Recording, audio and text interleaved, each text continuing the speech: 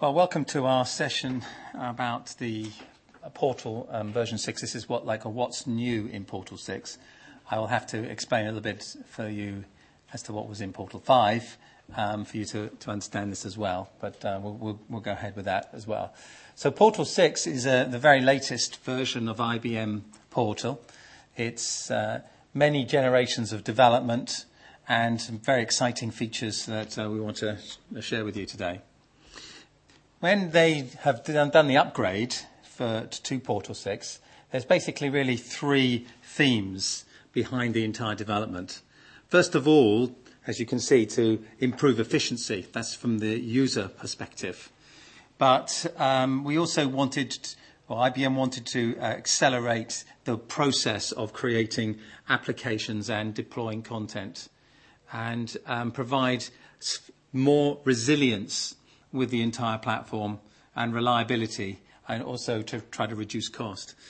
With previous versions of Portal 6, Portal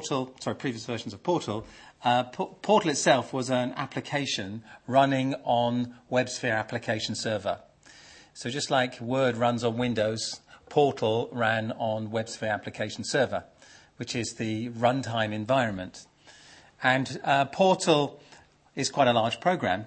And so the Java runtime engine, the Java engine supported by WebSphere Application Server that was used by Portal Server was quite strained because there's so much going on. So a lot of work has been done in moving some of the functionality of Portal into the WebSphere Application Server itself, which means it's much, much better for resilience, but also for scalability and performance. So we'll talk about that towards the end of our presentation today. So this is a mock-up. This is only a couple of slides, but we'll show you the real thing in a moment of the interface now provided by a Portal. And what you'll find is that there are many features now provided in the browser that you might have assumed could only really be done in a rich client, like a Windows application. And so a lot of the things that you'll see have brought the type of functionality that users are used to and brought them into the browser interface. Because bear in mind, what we're looking at is a browser and not a rich client. So, for example, there are completely updated what we call themes and skins. Now, if you've not come across this term before, a theme is effectively the layout of the overall page of a portal. At the top there, you'll see we've got some tabs: Home, Work Center, Career and Life, Getting Started. Well, they're like four tabs running across the top of the application. We actually call these portal pages.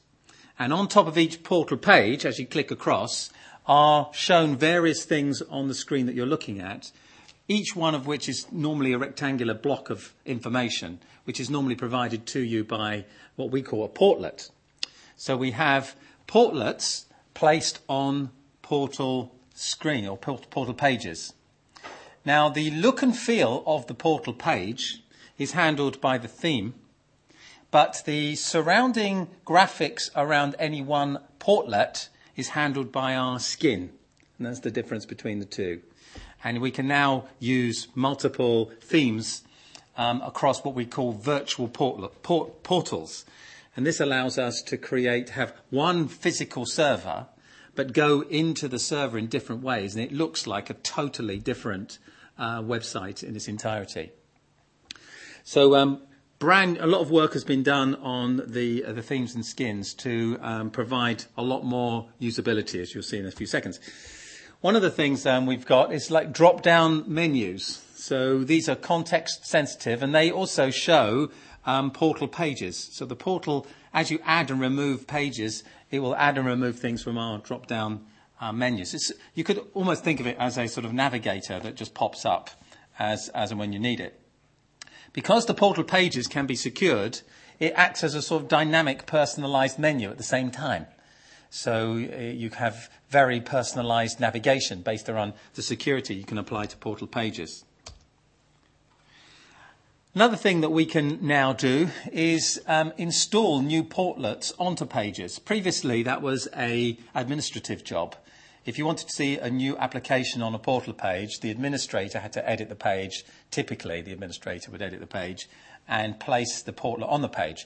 There was a facility to allow users to do it as well, but the interface was the same as the administrative interface.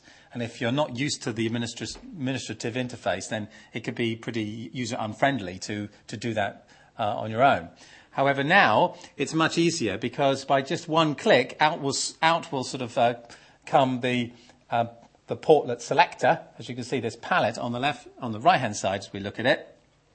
And from there, we can drag any one of these, could be full-blown applications, onto the page, and it installs the portlet on that page for that particular user. So you've got the drag and drop from a palette, so they can really choose whatever bits they want. Of course, you can also tie down whether or not they're allowed to do it, which portlets they're visible, and there's plenty of other security aspects as well, but extremely user-friendly.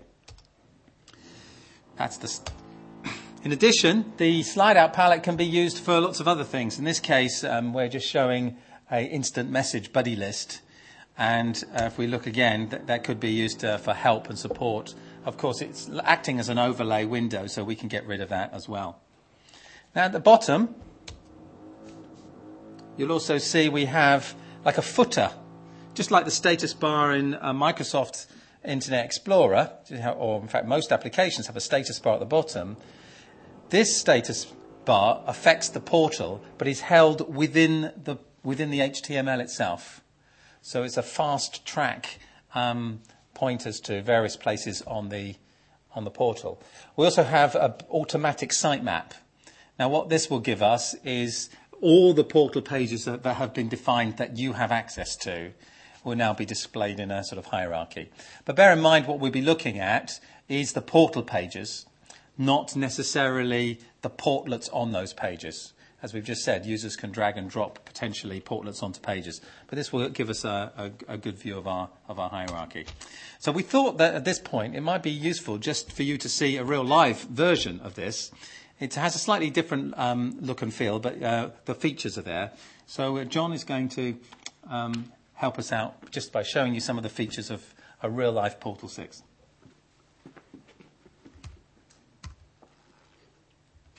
Okay. This particular portal is sitting on a server which is back in Marcus's home office somewhere in deepest Swindon. So we're actually accessing it over the Open University's wireless connectivity. And I think you'll see, touch wood, that it's actually quite fast. So from a user's point of view, they would typically come in, they'd be prompted with a username and password login box. And indeed, up here they can log out when they're finished the session. So this would be an example of a typical front page that they would see. Obviously, you'd edit this to look like your department or your university, your company, whatever. So here we've got a launch bar, which gives us direct access to various things that the users would need in their day-to-day job. Now, this particular portal is hooked up to a Domino server, which it uses for email and directory. Now, it doesn't require Domino in any shape or form. You could hook this up to something running an LDAP directory and a group-wise email or Exchange email. Portal doesn't really care in that respect, but obviously it runs really well with Domino. So here I've got a little bit of Domino integration. Some of the things you can hook up here can be, it could be a SQL Server, it could be DB2, it could be Oracle applications, it could be SAP applications. Come on, you can do it. Here we are. If I go to my work, here I'm actually logged directly into Marcus's mail file. I believe it is a live one, so I'll just be careful what I open. Hopefully nothing from his wife. On the right-hand side here, we've got a same-time contact list. So in Infosys, they've got a load of same-time instant messaging software, which hooks directly into the portal. So all these people who are shown in green are actually logged into the system, and I could start to chat with them quite easily. Ian is not online. That's because he was sitting at the back earlier. So if I wanted to, I could grab an individual there and start an instant messaging chat session, which is actually fully encrypted, unlike some of the public ones, which are just clear text going down the wire. And indeed, in the email here, I also get to see if someone's online and available. So if I look further on through, I'm able to hook into things which are relevant to me as an individual, and here relevant to the teams that I work in. So you can actually start to get a bit of context around what the user actually does during their day-to-day job. If I take us through some other areas of the portal, I'll go back to the home page. Just like to point out how easy it is to actually put applications onto the portal. Now, this slide out area is called the portlet palette. So these are little applications, sometimes quite extensive applications, that your developers will have created, possibly as WebSphere portlets, possibly as open standard JSR 168 portlets. Once they're deployed to the server, as a user, I can grab them and dump them to a suitable area on the user's desktop.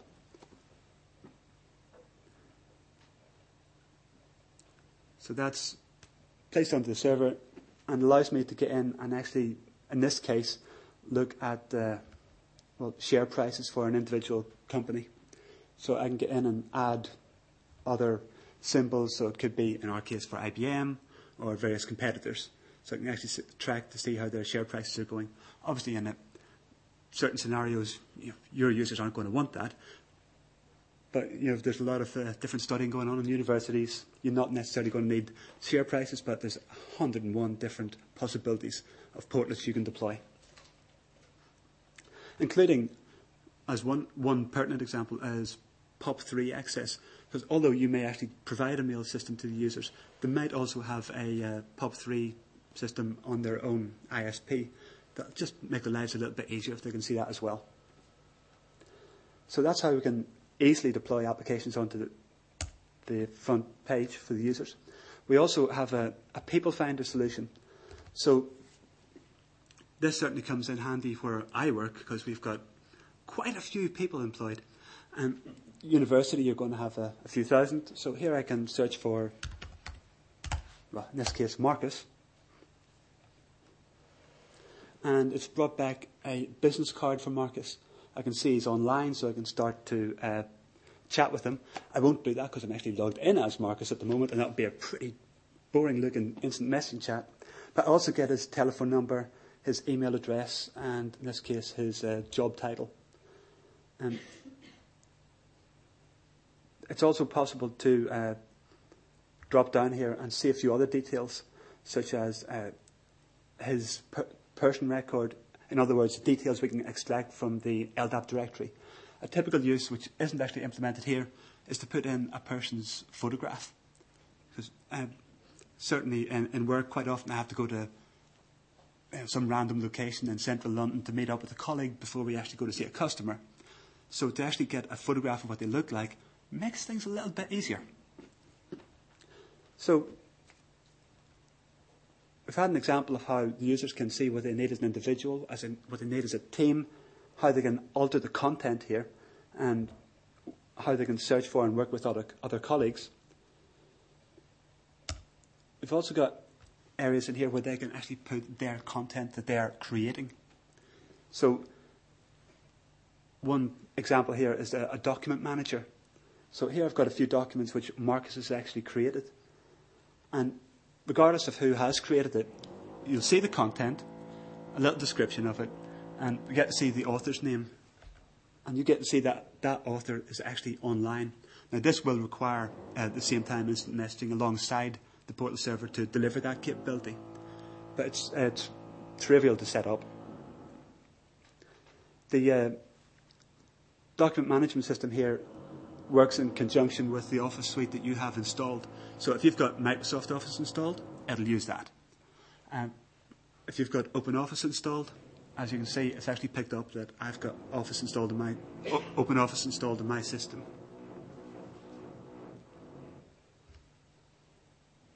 If I try to open one,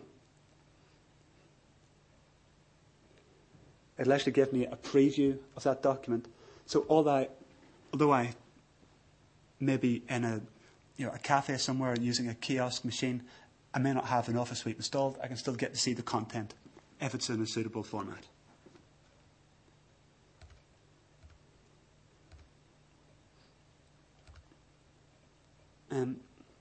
Personalization, messaging, documentation. I think that's it for the moment. Any questions? Cool. Over to Marcus.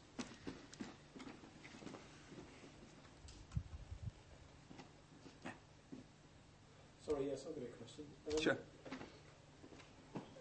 How would you bring in other objects like flash objects and things like that? I've never used Portal Server, so. Man behind you, I think I've actually done that, haven't I? Not flash, no. Sorry, into the microphone. We have people in Staines, the office I come from, who have actually incorporated flash content into Portal Server applications before. I haven't personally done that. I'm not a developer, but if you've got a particular query, we can get the answer for you. So it sort of can be done, but oh yeah, it's a bit outside the original. Yeah, it's not drag and drop, but you can put the content in. It's not a problem as such. There's to help out with that as well. Let's see if I can flick. There is this tool called WCM, Web Content Management, and Web Content Management can act also as a repository of files. So you can store Flash movies. Any file type, any binary type can be stored in WCM in what they call the component library, and then linked to an item of content. How you wanted to handle that and whether there are any digital rights, it really depends on how complicated a sort of digital media processing is. Because very often it can either fall in quite trivial, just want to get it out, or it can be quite complicated because you might need to stream it, you might need to worry about every time somebody accesses it, somebody should be paid a royalty, tracking all that business. The different versions, it can get very, very complicated. But if it's simply just to store a binary and then make it available to a web page, then the tool WCM could easily handle that as well. So, and that comes as part of Portal 6 as well. So we thought we'd just show you some of the features of Portal 6. There's a lot more in there. Some of the improvements over previous versions, usability, particularly with regard to the Search Center. Now, the Search Center is a non-federated search. What we mean by non-federated is that the search system sets up like a crawler to go off looking for different web pages. And it picks the metadata of those web pages and then caches that into its own index. When you ask for it to find something, it will search its local indexes and give you a result based upon your query, looking at the metadata that it contains, providing a search hit list. When you click on any one of the results, it will then jump to wherever it found it from the index metadata. So there's been some quite important improvements in Search Center. First of all, it's faster, which is always a little bit of an issue because it crawls. And the crawler itself means that you might update something, but it's not yet searchable until the crawler's re-crawled. So that's an important feature. We've also mentioned how that there's a sitemap facility that is a way of searching the portal. Important for programmers is a search API to allow you to leverage the search functions of Portal in other applications, which means that you can create your own portlets, and within the portlet you might put a search box, and that search box isn't now confined to the portlet. It can now link across to the portal search. So you can actually manage the information in two ways. You can either have a private search within the portal using your own proprietary way of doing things. Or the portlet that you're developing could present pages, web pages, which are then indexed by the search center. And then within your own portlet, you use the index that was created against your own data. So it's a bit of a circle there. But previously that wasn't possible. But it does mean that you can then configure and manage the search indexer without having to code it yourself in every development you ever put together. So that's vastly improved functionality. And you can, of course, search external sites. So you can send a search request, effectively then do an index on returned results from, say, Google, and then bring those into your own search indexes. It's probably not a good idea to do the entire. You're not trying to reproduce Google on your own machines, but you can do a subset, and it handles the URL handling, which is the thing you click on, much better than previous versions.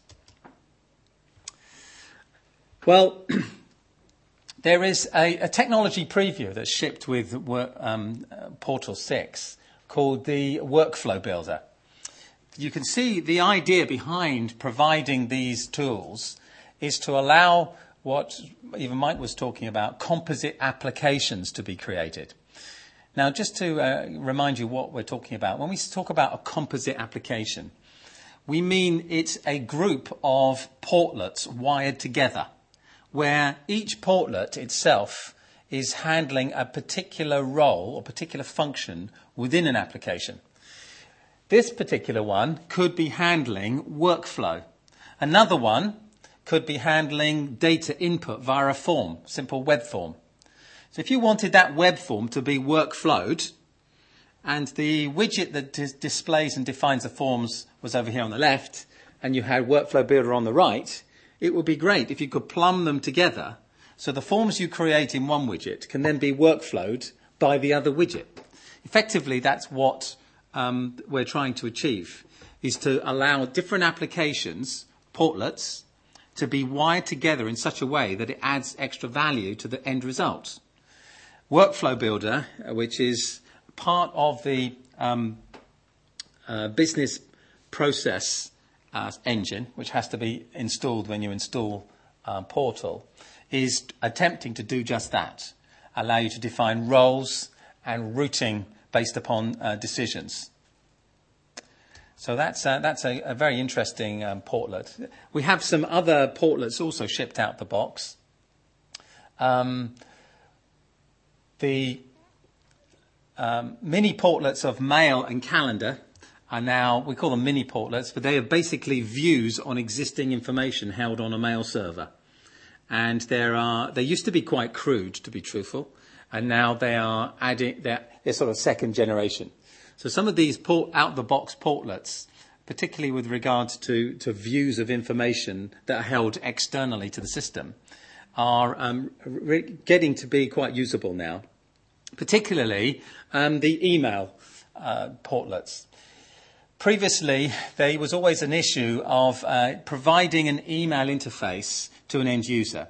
You could, as an administrator, put the portlet onto a portal page, but then the user had to go in themselves and configure the portlet to point to their own email file, which is a bit tedious. What can now happen is it can automatically discover the person's email based upon their login, which will be held in the LDAP directory, and then plumb itself in automatically to pick up their email, which means administrators do not have to expect or even train their end users to start pointing these portlets at their own individual mail files. So that was particularly useful, and of course it works with both Domino and non-Domino backends now. And some of the performance has been improved as well on these common, what we call PIM portlets. Now, with regard to Domino integration and Lotus product integration, of course it supports Domino 7 on new portlets. The Notes View portlet, which we have a demonstration of, supports Domino 7, web services, remote portlet support, a better user interface. If you use Domino for mail, there is something called Domino Web Access, commonly called iNotes, but really it should be Domino Web Access, or DWA. We have a portlet. In fact, the one that you just seen, which was for my email, was using DWA within a portlet. So that's a real-life example of one. The Quick Place portlet was one that you might have also seen with the Open University Quick Place. Now, a Quick Place is a system that's designed to be a self-service team room, effectively. If you have a project or you want to bring together just a few people, a few documents, a calendar that's only related to those few people, of course, one way of doing it is to use email. You could just, every attachment that you ever had that was relevant for the project, you just forward on to everybody in the project.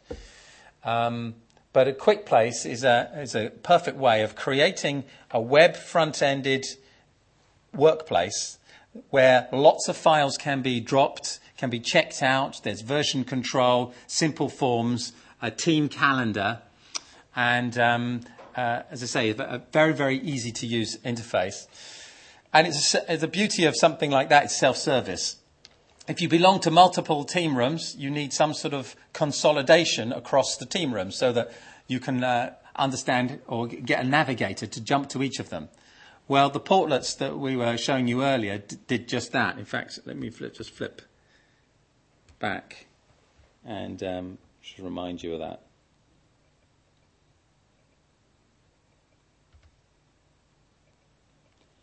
Here we go. This is the top left. This is the index of the team workspaces that I belong to. And this one down here is actually the team workspace itself.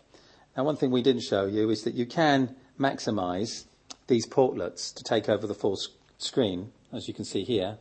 And here, this is an example of a Quick Place where you can create folders. You have tasks, there's an internal calendar, a library, which is where I can put Microsoft files, Word documents, Excel spreadsheets, even PowerPoint presentations or Flash movies if you wanted to. It's an area whereby you can very easily put together the things that are common with maybe a proposal or a small project, end of year finances, all sorts of things can be done that way. And as you can see, some of this functionality in Portal does let you interface with the system in a similar way to Windows. I've now minimized it, which turns it to a bar.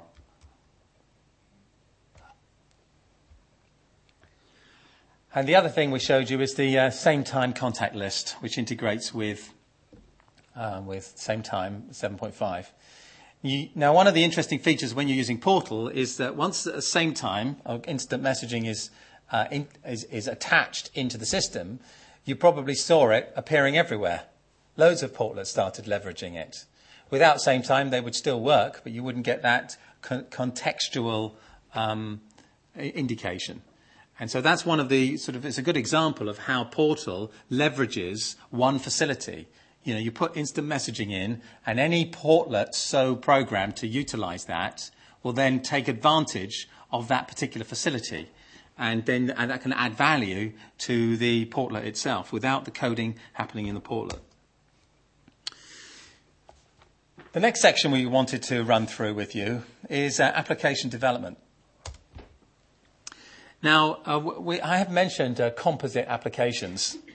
The concept, just to refresh our memories on that, is to try to use some of these facilities that Portal gives us in a way that builds new functionality out of existing data and applications by plumbing them together onto possibly new screens.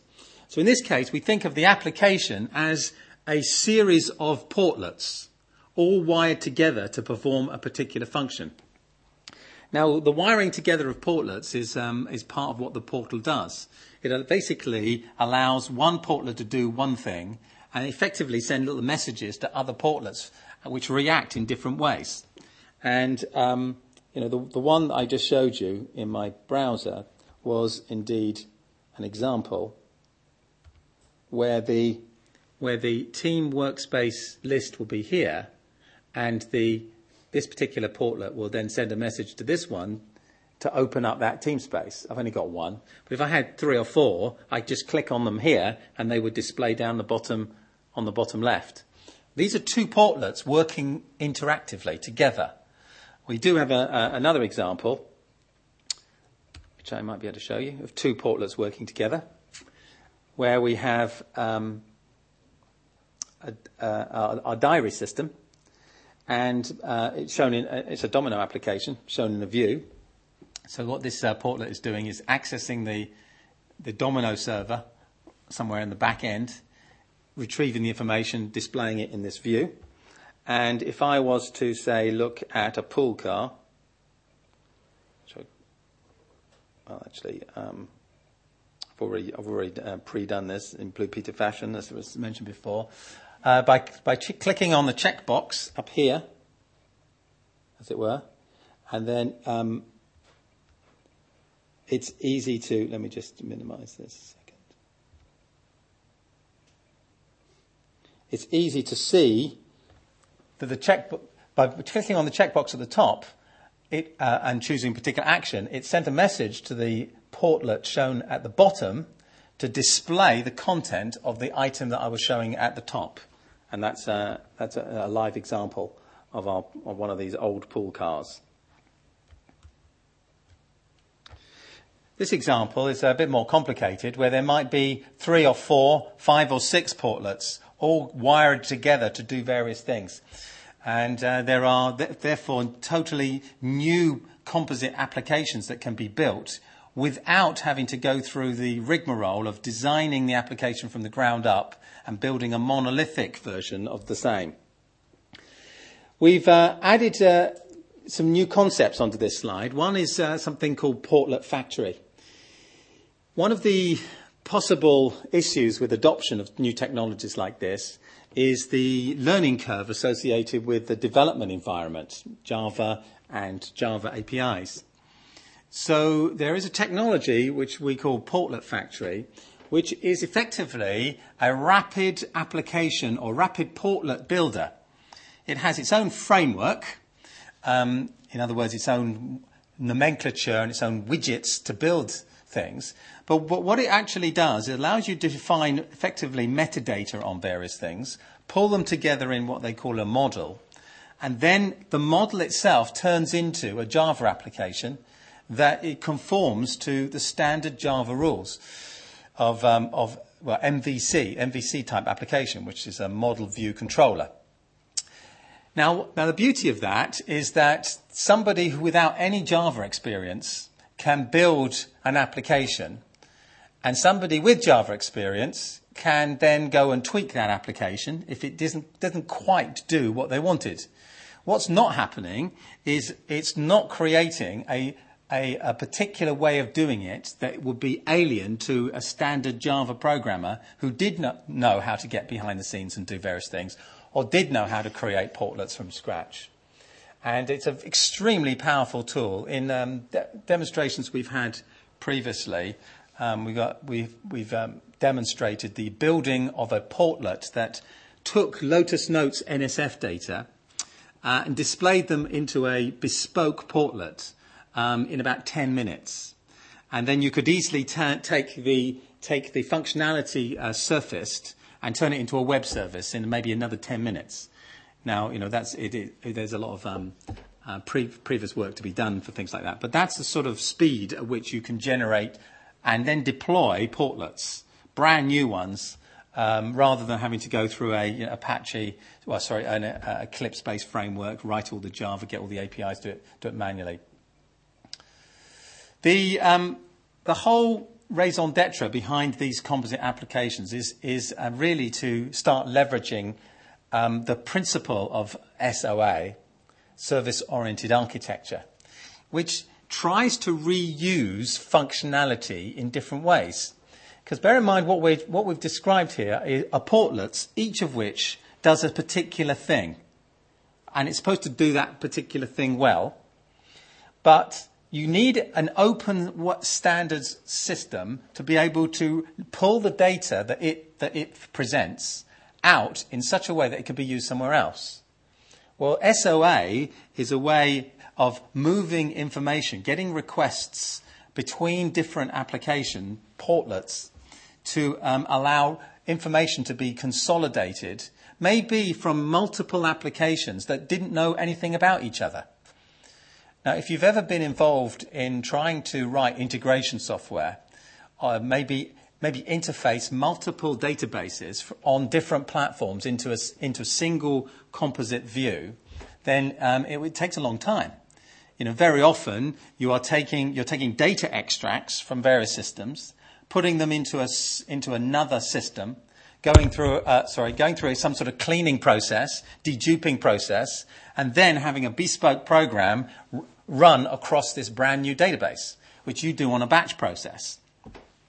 Now, wouldn't it be amazing if you can access the information directly out of the systems without having to touch the systems themselves? So as far as the system was concerned, you're just interacting with it in a normal way. But then you bring that data and then you interact with that data in a different way on the screen. So it's effectively pulling the application logic away from the data sources which actually run their applications themselves. It's not just the data source, it's the whole application. So if you had a human resources application, but you just needed some of the information out of it, or if you had a customer relationship management system, which is the de facto place for the customer information, but you wanted to bring them together, then and always show the most recent customer activity, these are the sorts of things that can be done on this platform. So hopefully you get some of those messages, how that it's a new way of thinking about applications rather than monolithic ways of building them. This is and Portal provides the platform for that. As a taster, if you do get Portal 6, get a chance to play with it, there is something called the Template Builder. And this is trying to show you in a very simple way the principles behind this previous slide. In this particular case, you can wire together multiple portlets. You can maybe use a security portlet, a view portlet, a forms portlet, a list portlet, and you wire them, and a wiring portlet. You wire these things together, and it ends up being like what we call an application. It's actually a template. And if you're familiar with Lotus Notes templates, this is sort of the same sort of pattern, really. Inside a Lotus Notes template, you'll put forms and views, security and roles. You save it out as a particular database with a particular extension as a template. And then end users can create new databases or instances of that template and then add their data into it. This is the same paradigm, except now we'll be using portlets instead of components within a particular environment. So if you can think about that particular pattern, you start to see where this could be very, very useful. This is just an example of the roles portlet, a way of defining what type of functionality could be done within the application. And a brief screenshot of the portlet factory itself, which runs in a Rational Application Developer, Rational Tools.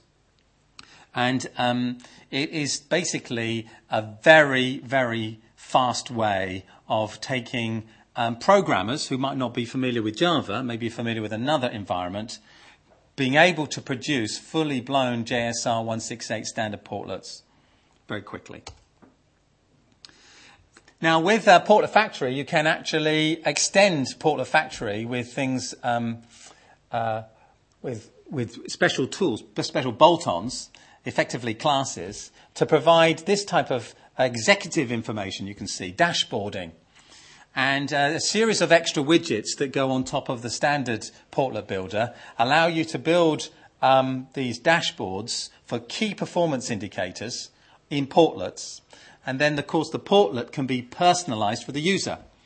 So different users might get different key performance indicators literally as a series of dials to see whether or not they are performing well, or if there are any issues with their key performance indicators. As I mentioned earlier, web content management is also part of Portal. And this is a very sophisticated way in which to generate web pages.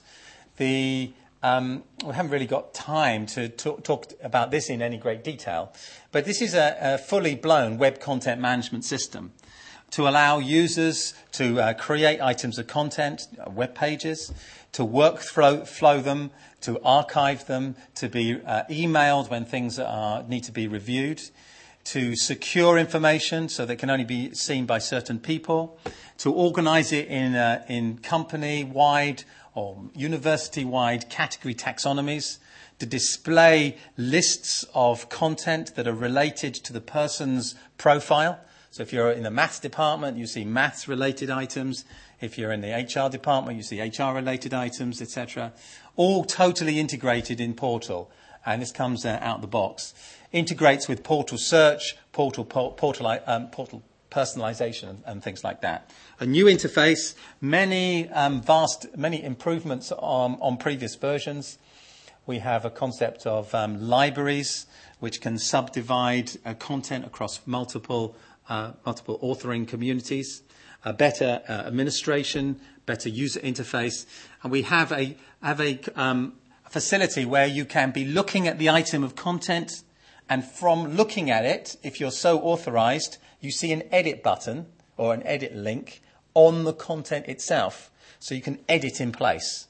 So you don't have to go to another system to find the item of content to then change it. You can actually invoke the edit process directly from viewing of the item, only if you're suitably authorized, etc. So we have all those great features in Portal 6. Workplace forms. This is an X-Forms implementation. The sort of panel on the right shows the bits in Portal, and the Forms Designer on the left is a standalone designer tool that will move into the Rational toolset. But on the right-hand side, it's a way of viewing the forms. Now, what we're talking about here is the sorts of things I'm sure you're all familiar with: filling out of forms, getting them posted, and maybe routing. But one of the key features of this particular widget that goes into Portal is the pixel perfect rendering of it when it's printed. So instead of having one form on the screen and then printing it out and it looks totally different, there's a very special mechanism to get exactly the same printout. Will that work with X-Forms compliant forms from any other system? You don't need to be building them using your designer? No. Yeah, it's because X-Forms itself is still in the process of being ratified. So it supports X-Forms, but it's its own extension.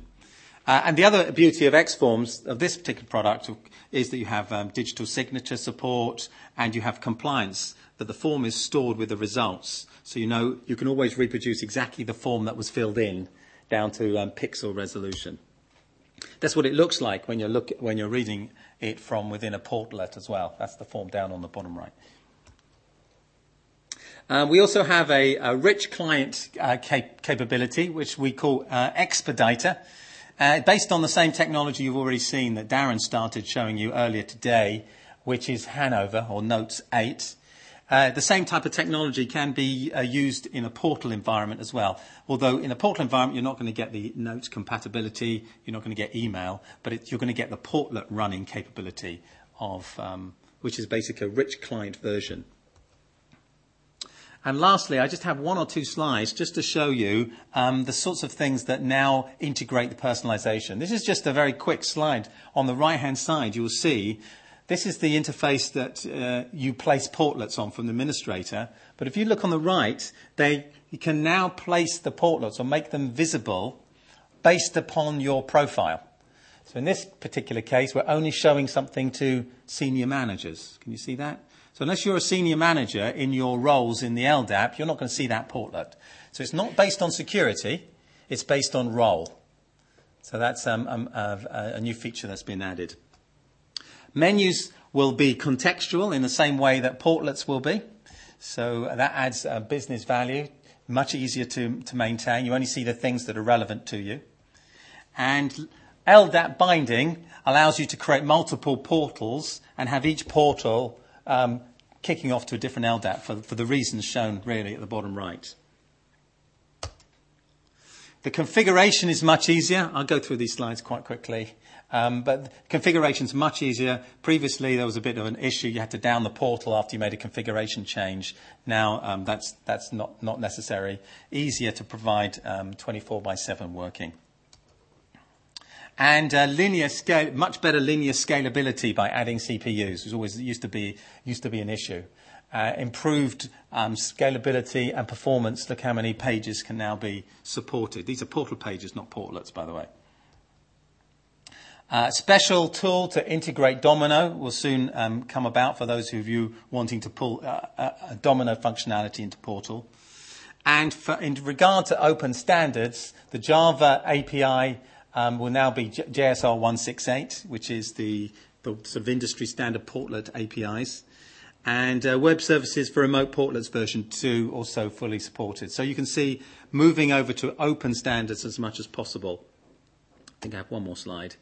This last slide is just showing you how, because IBM own WebSphere Portal and WebSphere Application Server, they can improve scalability. What we're just showing here is the previous versions of Portal having all the applications and portlets running in a single portlet container, that portlet container provided by one virtual Java machine.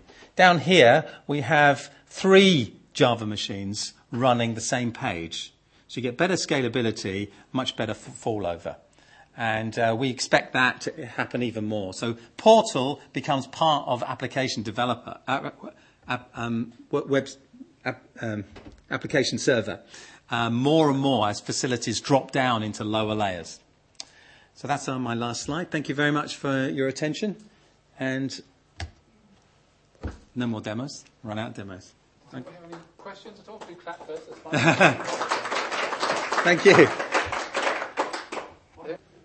Introduce Jeff Lay on the left, who's our notes programmer, and Nikki Waters, who's my systems analyst and information manager. So what we're going to do is quite dangerous this session, partly because we have a script, which is that. Can you read that?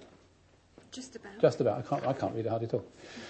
We're going to actually show you real things. We're not going to do too much of this PowerPoint stuff, although it's fun.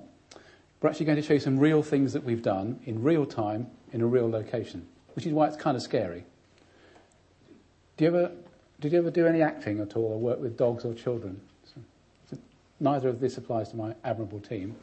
Just occasionally the software and the hardware falls into that category. So without more ado, we're going to go to some real applications. And we put into your brochures some rather nice multicoloured sheets which we used Microsoft Publisher to create, which describe some of our applications. And we're going to show you applications from that little suite of paper. Each of them has a web link at the bottom on the right. So if you want to follow through these applications when you get back to the comfort of your own home or office, if it is comfortable, hopefully it is, feel free. And if you want to correspond with us on any of these applications as to how they work in more detail, again, feel free.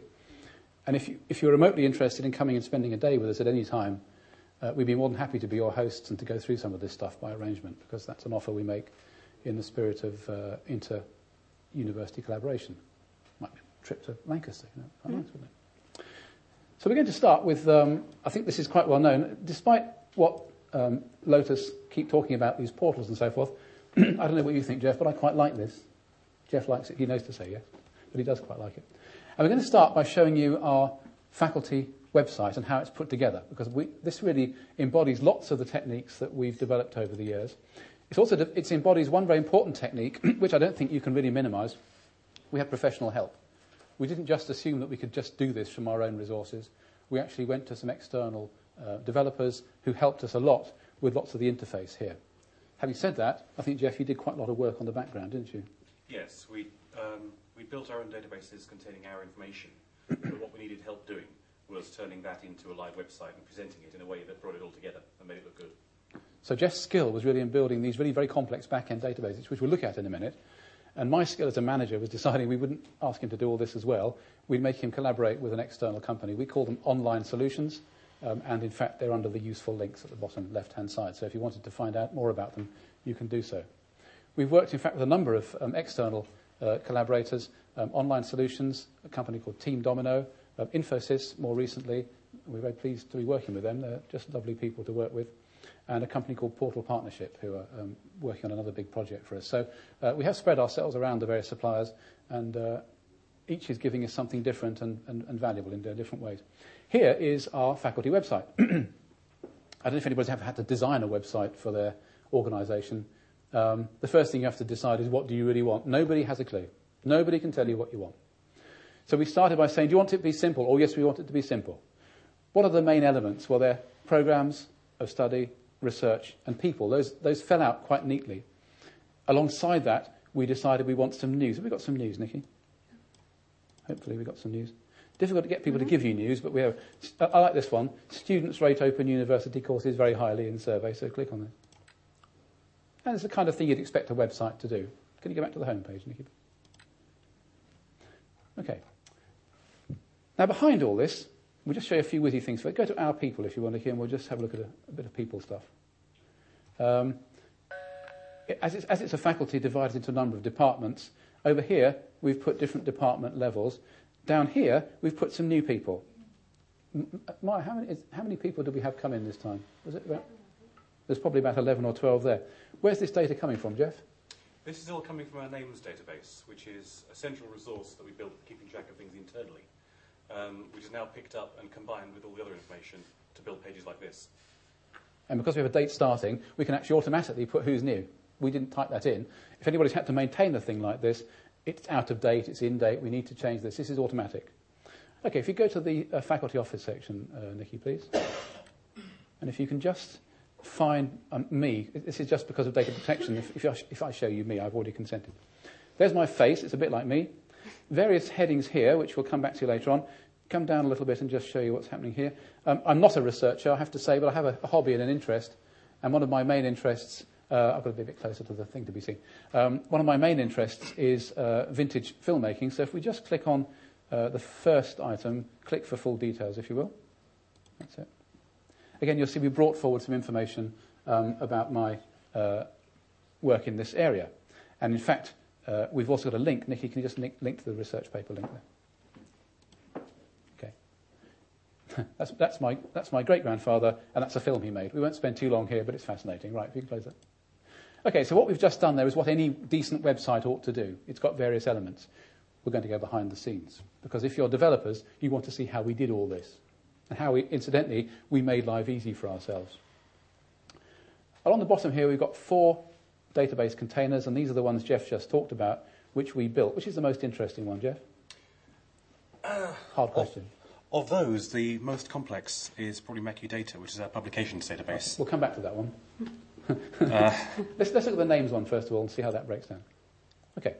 Just talk us through where this information is actually being supplied from, Jeff. The university has a central personnel database called PIMS, Personnel Information Management System.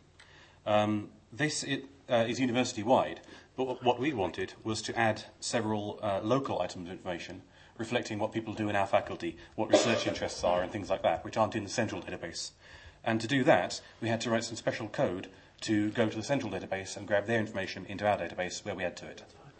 Here it is. I've chosen mine again because of data protection reasons. Now, Jeff had lots of fun with this, and we kept on saying to Jeff, but can't we include, I would like to add, there's some things extra. Okay, and it sort of, I know Jeff feels slightly embarrassed about the interface, but I actually think it's very good. There's a confidential section, which we'll look at. Nothing too secret here.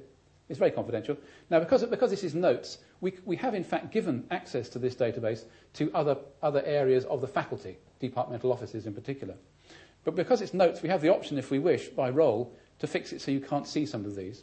Now, in point of fact, Nikki can see them because she's a system admin. So this is information which we collect from the user. Now, if you go to import and export and look at the PIMS import, and here's information that we collect and is pumped into the system nightly by the university's HR personnel PIMS system. And every night, if that changes, and a personnel person might change it, or I might change it, there's some information that can be changed, then it'll re-import it. And you see today, it was completed at 0346, and there's an alternative surname apparently. I don't know too much about that. Don't worry about the detail. We'll go to links and resources next, please. And here you'll see, for example, there is a link to a personal website. There is a photograph. somewhere. There it is, photo asset DB lookup. Just double click on the page and just edit if you want. Let's just see if we can look at the photographs. Go to the just click on the photograph drop down. This comes from a separate database, an assets database, into which we put all the photographs of the people that we can collect. So we've got databases talking to databases here. This lookup list comes from a separately maintained system. Okay, cancel that. Okay, and just finally we'll look at the identity, if you will. In here, there's information which allows me to hide or suppress the presence or absence of me. Currently I'm present, which is good to know. My staff and student number, which is a unique ID, which is very useful in our system, as you can imagine, because it links things together. And down here, there's some text, which I'm going to ask you to memorise. Have you memorised it? Okay. Now, can you flip back to my page, please? Okay. And it's come out there. Now, actually, this isn't too magic, except that what you realise is we've totally separated the data containers from the view, and in fact, there's an agent overnight. We can run it by hand, actually, if we want to, which takes everything in that homemade container and represents it in this context. Okay, so that's the names database. Let's flip to the research one now, if you will. No. Okay, let's go to the research one, MIQ data. If you can locate me again, that would be good. Just expand. Now, these are the various documents that I've credited myself with as research papers. They're not really research papers, but I'm pretending now. If you go to the first one. This is one of Jeff's works of art. What this collects is information about a document. There's the abstract of the information. There's a cross-reference linking and so forth. If this was part of the RAE, anybody busy with the RAE at the moment? A few hands, possibly. Nightmare for us. If it had been recommended for the RAE, we'd include it in here. That would then let us filter it into a separate list. Publication details, please, Nikki. That's fine.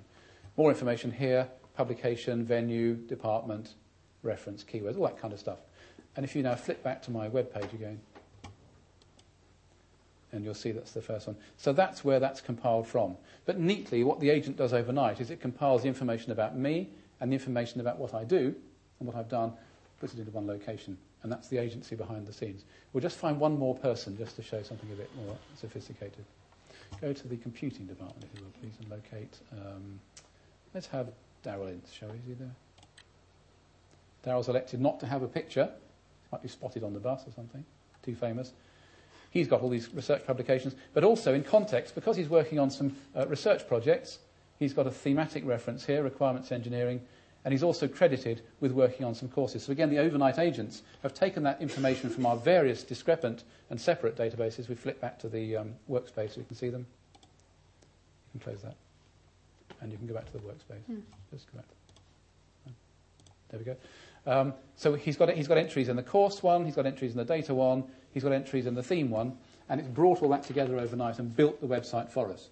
So all we actually have to do is keep an eye on these 4 databases, and the rest of the site builds itself. Do have a round of applause somewhere on this system. No, I don't think we do. But that's the structure. Now, has anybody been working on a website with content management? I'd be interested to know if anybody has been working on that. Possibly not. But one of the real devils with any website is keeping it up to date. So we'll show you one more thing. If we look at the page copy, Nikki, please.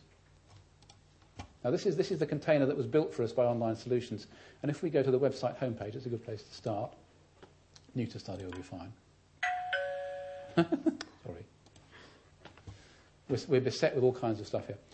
What you'll see is this is the page copy for the beginning page of the website. This is what you see when you open the website.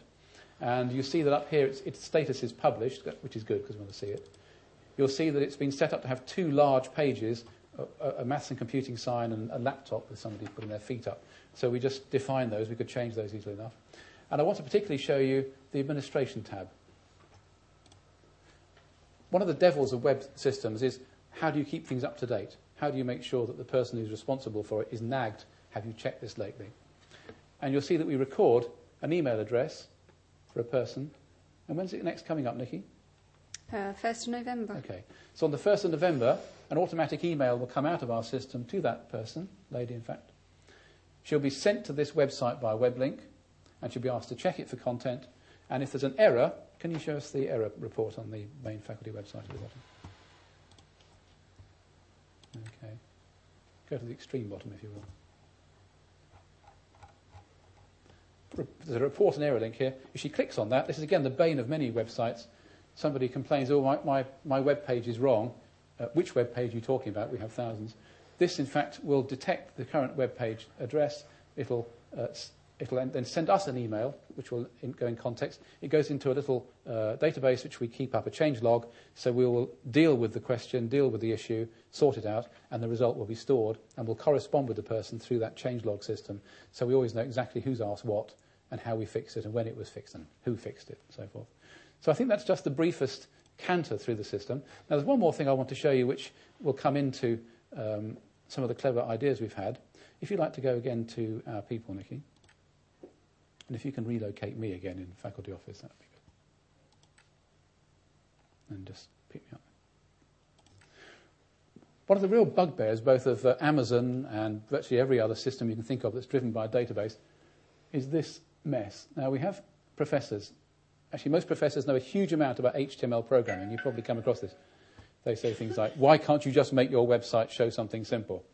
I can't dictate this over the telephone to somebody. Quite amusing to see them do that. So he said, yeah, why don't we try and see if we can kill that one? Now, there's a little link here. It's on every page. It's machine generated automatically. You click on that one. Instantly, the URL's rewritten up here. Anyone know how that's done? I think I showed someone at lunchtime. Any ideas from our technical people how it's done at the back? How would you do that? Because somebody would pay you to do it. Lots of money. We'll teach you later on. Anybody know about the notes, name and address book? You might not know about it. Okay, Nikki, can you flip to the notes thing, and can you go to the workspace, please? And in the workspace, can you find the notes address book? You know where it is. I don't know where it is. This is your desktop, not mine. Fantastic. No, that's it. Okay, well done. I heard the word mattered. Yep. Web, Nikki, please. That's it. And expand internet sites, if you will. Bottom one. And expand MCS, that'll be fine. Yes. And let's actually not do that one. Let's go mathematics is a better one. Thank you. Open any of the top ones. Do fine. Okay. We've got an agent, which each time we add a page of that sort, the pages are added automatically by another agent. An agent actually writes a redirection page in the name and address book, and you can see if you open any of them, doesn't matter which one you open. You can see that when that is the incoming pattern, that is written by the agent, and that is the actual thing to render. So what we've done is a very neat little interaction with the name and address book to give you permalinks. And of course, it's a trivial matter, as Marcus is nodding, to actually write that code programmatically into the permalink URL thing. And that's how it's done. We share all these ideas in the spirit of amity. Okay? It costs you money to have it, but nobody else. Okay, so that's fine. Shut that down if you will. Any observations about our faculty website before we show you our next groundbreaker? More than happy to take it. Okay, well, we're going to blast on then. This morning, I noticed that there's been a serious hazard arisen on the internet. If you minimise your page, minimise your computer, maximise mine. Thank you. Hang on. Security here.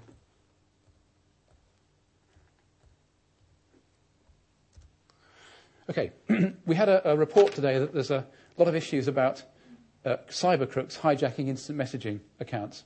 This is a Lotus Notes page, as you can see, and to save time, I've filled it in. But Nikki's going to spell check it. How would you do that, Nikki? Check spelling. Check spelling. Fantastic. That's fine. Skip. Skip. Skip. Skippy. Skip. Skip. Skip. Skip. They're all okay. Skip. Skip. That's fine. No problem. No, that's fine. Skip all, yeah. I do make mistakes sometimes. Is it going to go public shortly? Okay, skip all. Fine. Fix that. That. Thank you. Replace. Spell check. Right, stop. Now hit the save button. This is going to save it to our database. Now hit the send email button, please. Now hit OK. We'll just leave that to cook for a minute. Just save it once more and close the window. Okay, you can close my computer as well.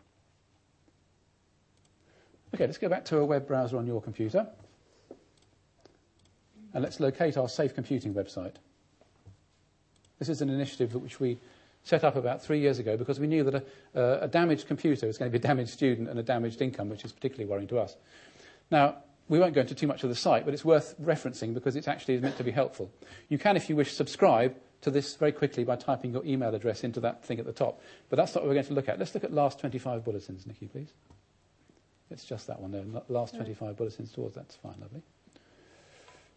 Oh, astonishing. There is the thing I just put into my notes entry. Okay. Can you now call the faculty's website, Nikki, please? Can you click Safe Computing on the left? Scroll down. Okay. So what we've just done is we've actually added that entry to our Safe Computing log. We've sent an email to about 800 people just now, which is why we did want to check it before we sent it. And they've all received that email. Just click on the entry, please. And if you'd like to, there we are. And scroll down a bit more. In order to achieve, keep it going down, if you will. You see down here, there's actually a Lotus Notes unique ID. And that unique ID is also carried on the email that will have come through, which allows anybody to verify that it's from the same source. No one can make those up, in principle. So what we've done is we've integrated a little database with information into an email that's gone out and into a presentation which can, in fact, if you'd like to click on the add the automatic safe computing bulletin link, which is just there. That just up. That's it. Up a bit. Up a bit. Okay. If you wanted to put this code into your website, and that's all you would need, it would actually use our J2SP rendering engine, and it would take our RSS feed and put it onto your web page without any further amendment. So that's our safe computing initiative, and that's how we run it. And we are continually, as you see from Nikki's RSS feed there, receiving RSS feed and other information about hazards and issues that have arisen. There was one yesterday that arose in relation to the iPod, which it transpires has been sent out with some viruses, Windows viruses, I'm pleased to say, not Macintosh ones. So we sent a message out about that yesterday. So this gives us the ability to correspond with people and to log the fact that it's been done and to mark it up into websites as needed, all in a very quick way to do. Thank you for that one. Okay. I've been working very hard on a new project, again, with external partners. They're called Portal Partnership in this case. And this is something that Nikki's been working on. Just remind me what it's for, Nikki, please. This is a projects and dissertation system, so it's for the final element of our MSc in computing course.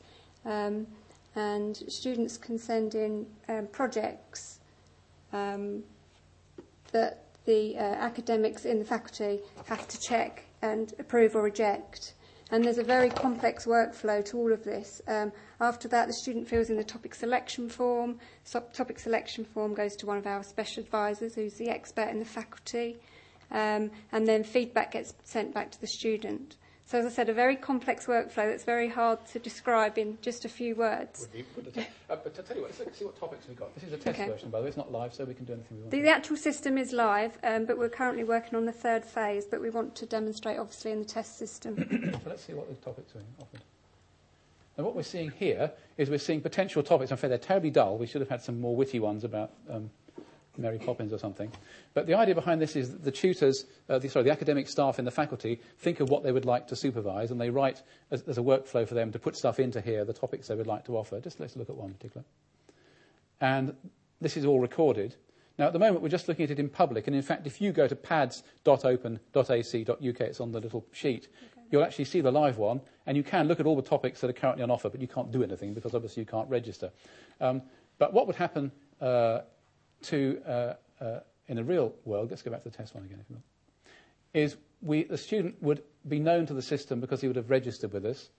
And we have two sorts of logins in the university. Don't worry about why we have two, but it drove our developer completely scatty trying to understand why we would need two. We've got 186,000 students in the university, which is a lot, and Active Directory can only authenticate up to, I don't really actually know what the Active Directory limit is. Might you know? It's smaller than that anyway. So we have an Active Directory integration with full-time staff login. Just hit that one, Nikki. Does it work? Hopefully it will. If anybody is a notes developer, they might recognise this. Anybody from the back recognise this? What's the database called, Marcus? Fantastic. It's one of those databases which can only be called that. You can't call it anything else. It's rather frustrating. It's actually hard-coded into the notes system. So if Nikki puts her username and password, what's actually happening is that this is being passed through to where, Nikki? Where's it being passed to? Sorry? Where's that just been passed to? Where's the... Your password, where's it gone from to? I'll answer the question. Yeah, you've... It's actually... It's all right, too quick. It's actually gone to Active Directory because we've got an LDAP link to our Active Directory. Active Directory is actually published as LDAP, so that's how we've just done that authentication. Now Nikki's logged in as her. It says, welcome to Nikki Waters and so forth. This is all her information. If you just log out, and if you go back to student login, This is the miracle of the Open University. If there's a public and professional way to do it, we'll invent something else. This is something we've developed for ourselves. It uses an LDAP system quite separate from Active Directory, but it can handle 186,000 students, which is a plus. What Nikki's now come in is she's come in as a student. Mm-hmm. So you've authenticated differently. I've come in as a student, and these are all the topics I've submitted, test topics. So we can look at any one of those. Some of them have been rejected, and some of them have been approved.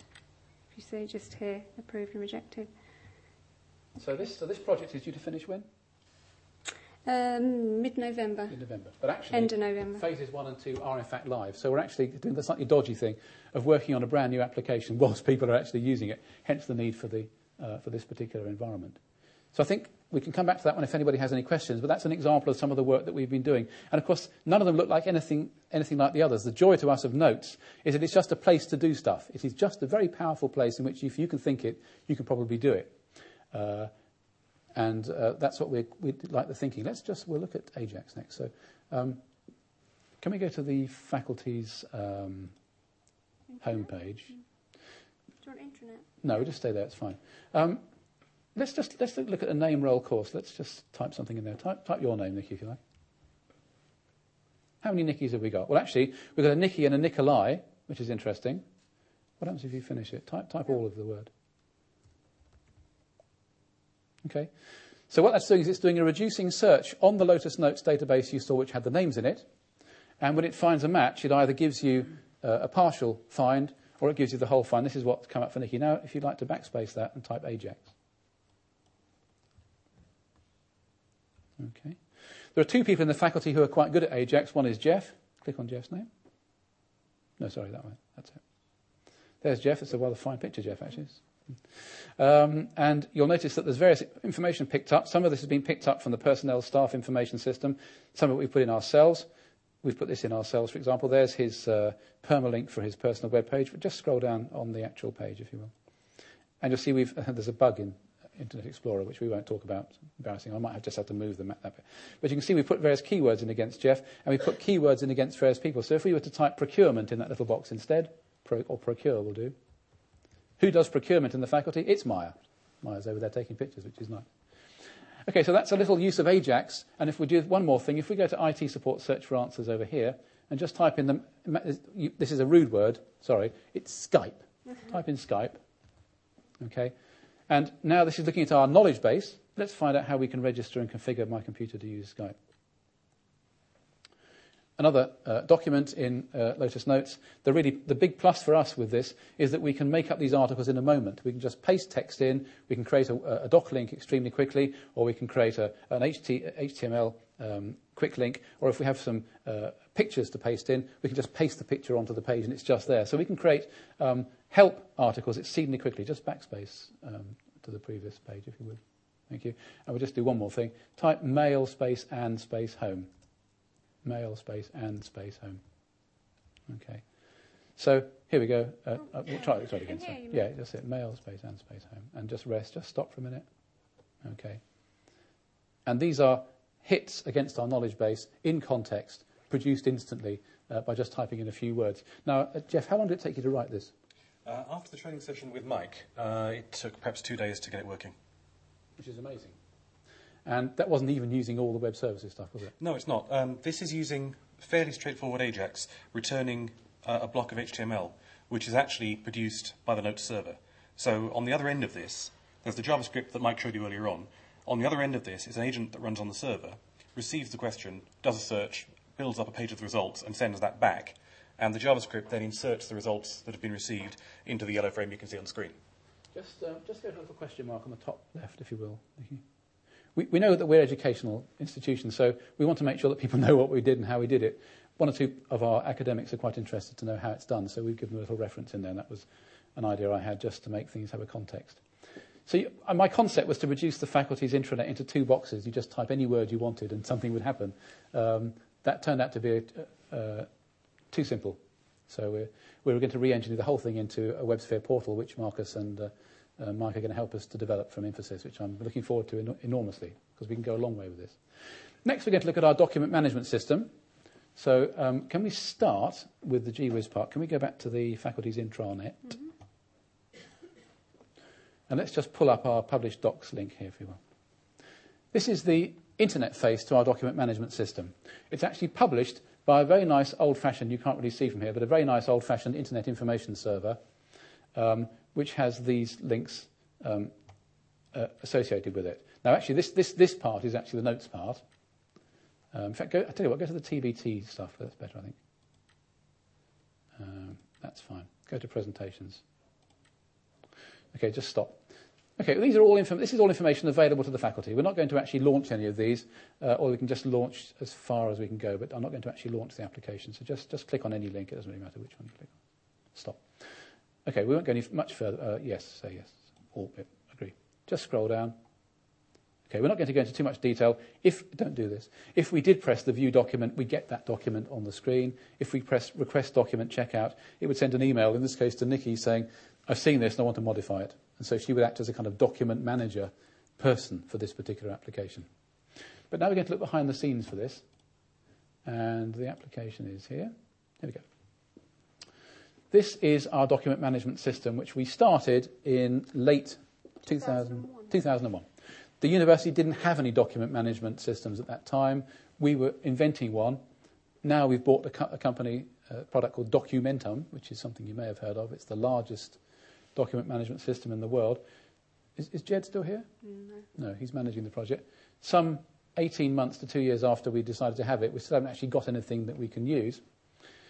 Within about 3 months of having the idea for this, we had this working model. It actually worked. And the code, and unfortunately the colour scheme, dates from 2001. We haven't changed that bit. Now, what we're going to do is to show you a few of the things. What's the best thing for a GWhiz? You do this sometimes, don't you, for GWhiz stuff? Do you just create a new Well, document? we create a new document, yeah. Nikki's going to create a new document. Okay. So just put it into a category. That's the first thing to do. Okay, so bring up the metadata form. So we select a main category. And these are a bit like folders, so you just decide where you want to store the document. So I'll put it into our test area. So test documents. Then give it a file name. And then choose a template. You've got too many. Oh, okay. You've already got one called testing. I wanted to show that. Oh. Sorry. Okay, so I'll give it another name, testing 3. And then I choose the template. And we have a number of predefined templates to choose from. So I'll just select a Word template. And something a bit more interesting. 4 more minutes. And then click on OK. I can give the document a description, so just expanding on the file name.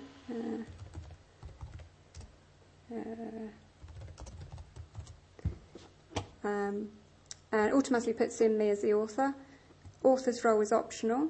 I can type something in there if I want to, i.e. committee secretary or whatever suits.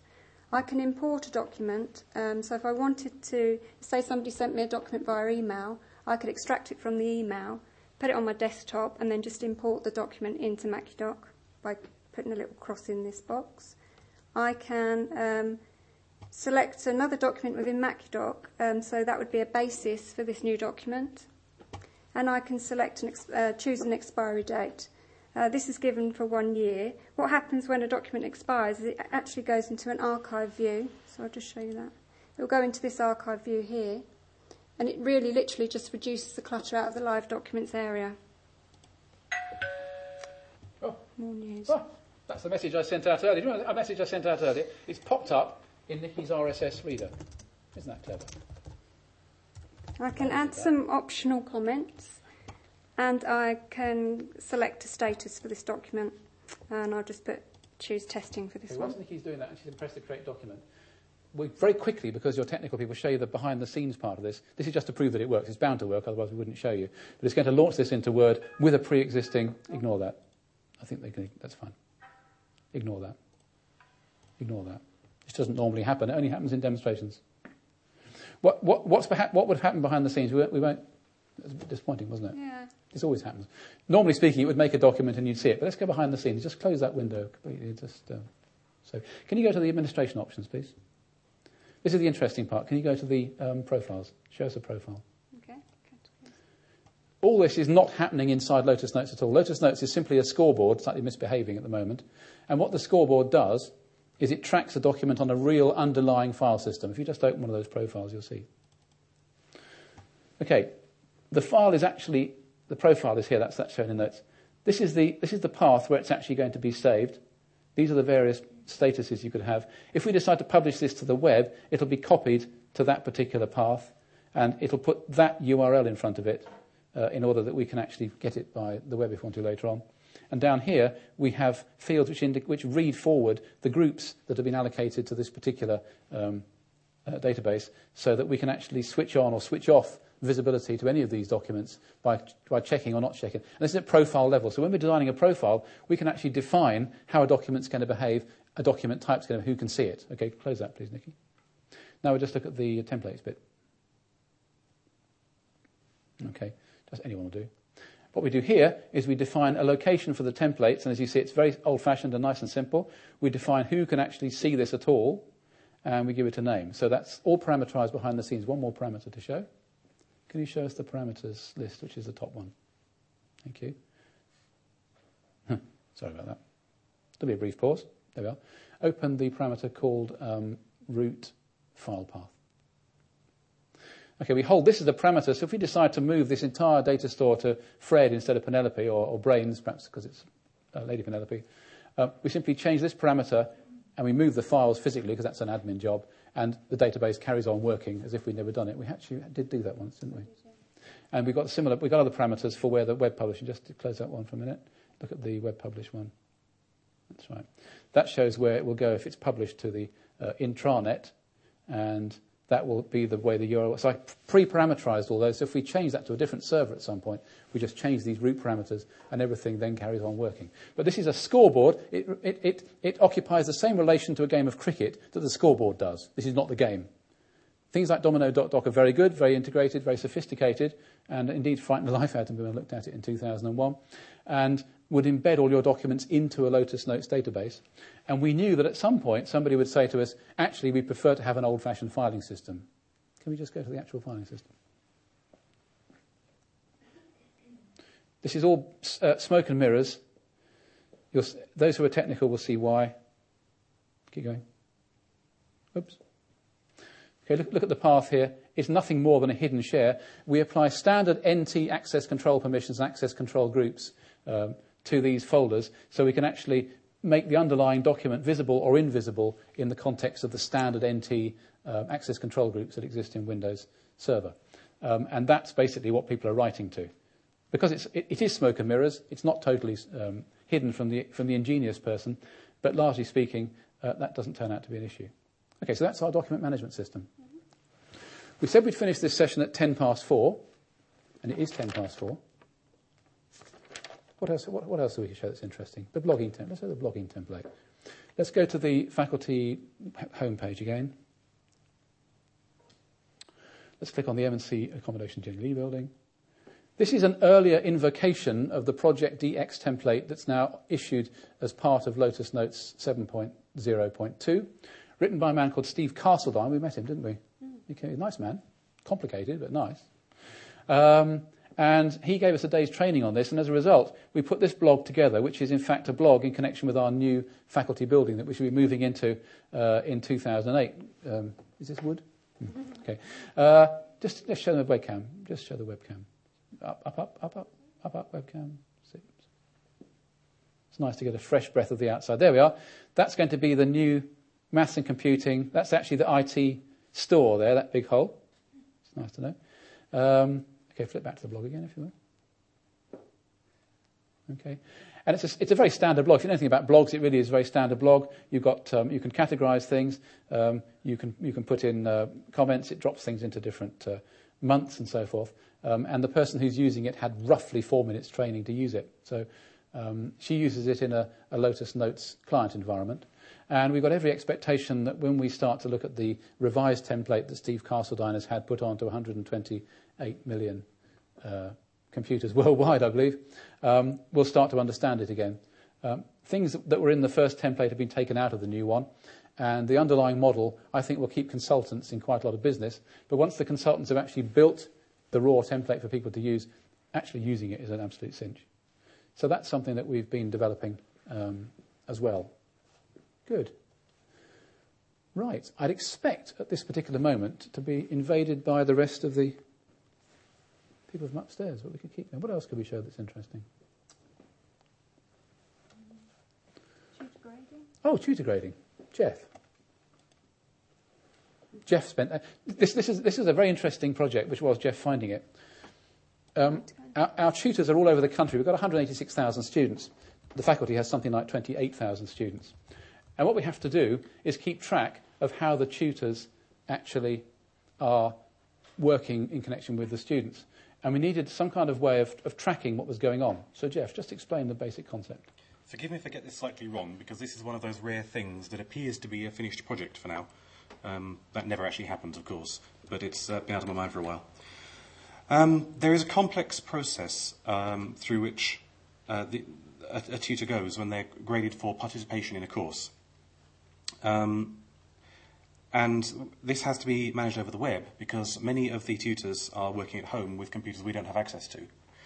So we had to create this interface which allowed them to very easily look at returned assignments from students and store the markings for those assignments and whether or not the marks assigned by certain tutors need to be moderated in any way. If one particular tutor marks excessively high or another marks low, we need to have some way to standardise that. And this database is where all that was stored. So there is a way here for each person coming into the system to browse the assignments by the course, by the region that the students are in, and so on. And I have to be careful where I go in here because some of this is live data. Different courses are shown. Different students' details are there. I won't actually go into any of the records because they do contain private information. But in each of these, the grades are stored and, as I said, the bias applied to those by moderators who make sure that everything's kept in line. The difficult part of this was simplifying it so that people who want to have the minimum possible number of clicks can be kept happy. We had an earlier system that was bolted onto the internal database, which required details such as the student's name to be typed in every time an assignment was entered for that student. But of course that data is repeated often. One student does several assignments. So with a lot of analysis but relatively little programming time, we were able to replace that with lookups that found the appropriate information categorised by the student, categorised by the course, the region, presentation and so on. And now we've found that our staff tutors at home are very happy with this because they can keep track of information that used to take weeks of internal management time in 5, 10, 15, 20 minutes each. It does save an awful lot of work. I think it's true to say that to start with, the tutors weren't that enthusiastic about doing any of this work at all because they didn't like doing it anyway. And I think the reaction ultimately was quite favourable. There was a long process of development because they really weren't very happy with the prototype system. But then that's what prototypes are for. It's a classic example of how they changed their mind 14 times in the process. And what's interesting is in-house developers, we're completely free. We don't cost anything. You know, our time is just free, like air. So if you decide that you want to have this happen and then a week later, did we say, oh no, we didn't mean that. We meant so. How many times do you have to change the entire data model, Jeff? Over 20. Yes, right. Now, when you do a proper project, which is one of the reasons I'm quite interested in paying external consultants, the taximeter is running in this quite interesting way. And you tend to find that that sharpens up the discussion a bit. Okay. One thing that was very useful with this is that because it's very easy to retarget bits of code you've written in Notes, although we had to modify the data model underneath, we were able to take chunks we'd already written and move them around to the new model. And it meant that when someone said, oh, can you just, which are the words that any programmer dreads to hear, most of the time the answer was, yes, you'll have it tomorrow. And they were very happy with that in the end. You should have said next week, Jeff, and you've had 6 days to do nothing. Well, it actually took an hour. That's true. Okay, we said 10 past. I know that the rest of the team are lost in thought in which land are they in? They're probably in the University VLE University of London world. That's where they're stuck. So I think what I'd like to do is to say that we said we'd show and tell some applications, and thanks. I think that was quite straightforward. They're on their way. That's fine. So if you would like just to take a few minutes, yawn, stretch as you wish. We'll have a sort of a plenary session over there where people can ask questions if they want to. We're easy to get hold of in the university, as you know. I've been really quite thrilled with the response. I know it's been a small number of people today, but actually, we've had some very interesting conversations, and I think we've discovered things we wouldn't otherwise have discovered. And I know that Adrian Hollister from IBM, who had the first idea for this, and Simon Bradford, are really actually very keen that we keep some kind of operation of this sort going for next year, perhaps bringing it rather more down to the things that are happening with individual people. It's a little bit less of the conceptual stuff, a bit more of the practical stuff, because that was my goal. Do come in, and we'll probably go and sit over there, and we can take questions. So there's me, there's going to be Adrian. Here comes Adrian. Hello, Adrian, just be mentioning your name. Do come and join us. We're going to have a platform session. If anybody of our presenters would like to come and join us on the platform for the final bow, we'll play that special music. Are we live over here? It's like question time. This. Come now. Anybody else?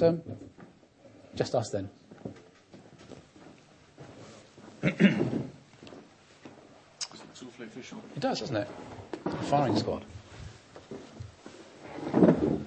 So, as I said, I'd like to thank Adrian, first of all, from IBM, because it was your idea, wasn't it? Yeah. What gave you the idea, Adrian? I don't know. I thought it was a good thing to do. Excellent. And how do you think it's gone, Adrian? I think it's been okay. But then I haven't been stuck in all the sessions, so I don't know. Yeah, the feedback's for you guys, I guess. And I'd like to thank Marcus especially, because Marcus, as you see, knows his stuff. In fact, he's not tripped up by technical questions, which I'm pleased to know, because we just hired him. And to have done this with a business partner and with IBM, with us providing the hosting, has I think been very effective. And I don't think we're particularly endorsing or not endorsing any particular business partner, but you've seen what you've seen. And I know that to get the sort of things done that I want to have done, I can use my own in-house ingenuity. You've seen Jeff and Nikki. And you do need a kickstart, and you do need mentoring and so forth. So I think if this is the way you're going to go, then you can learn a little bit from the way that we've done it. Has anybody got any observations or questions they'd like to ask to any of us?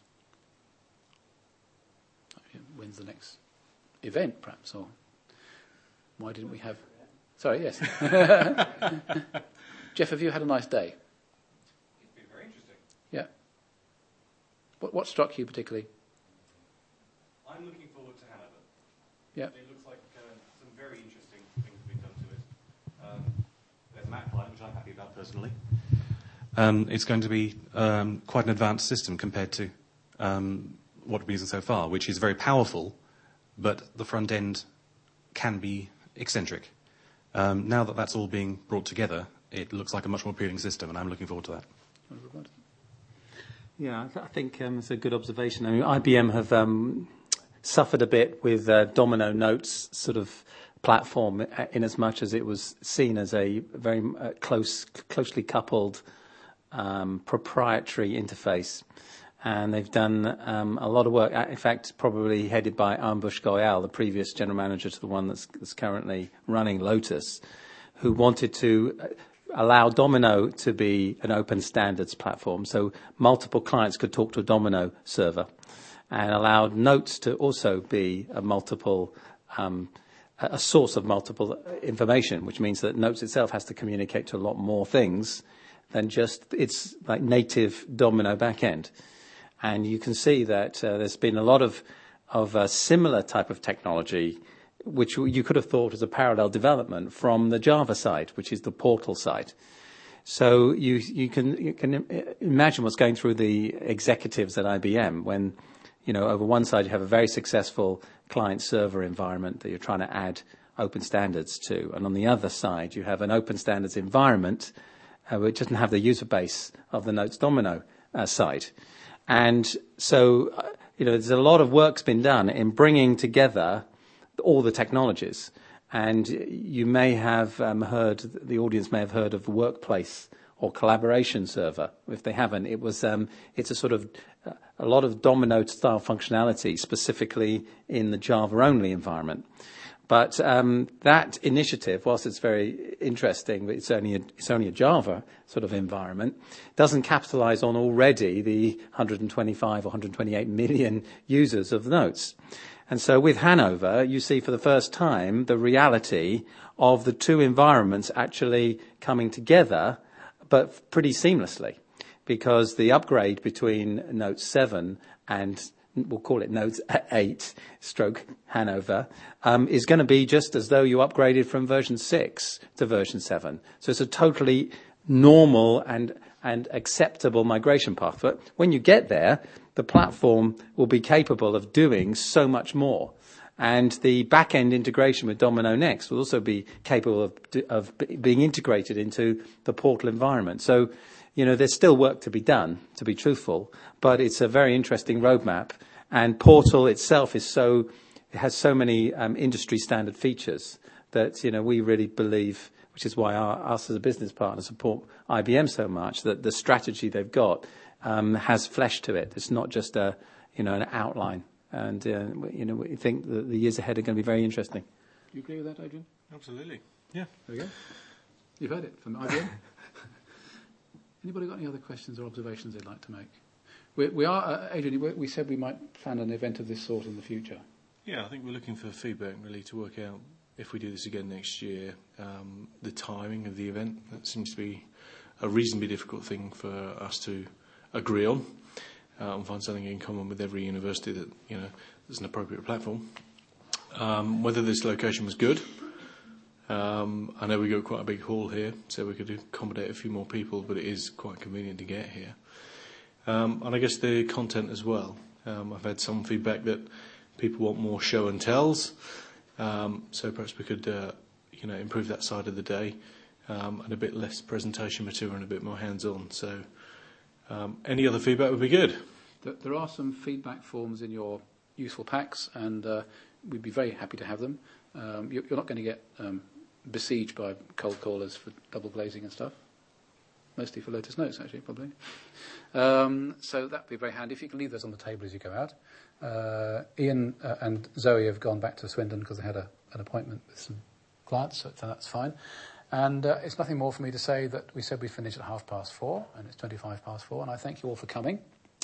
And I thank the presenters for doing such a good job.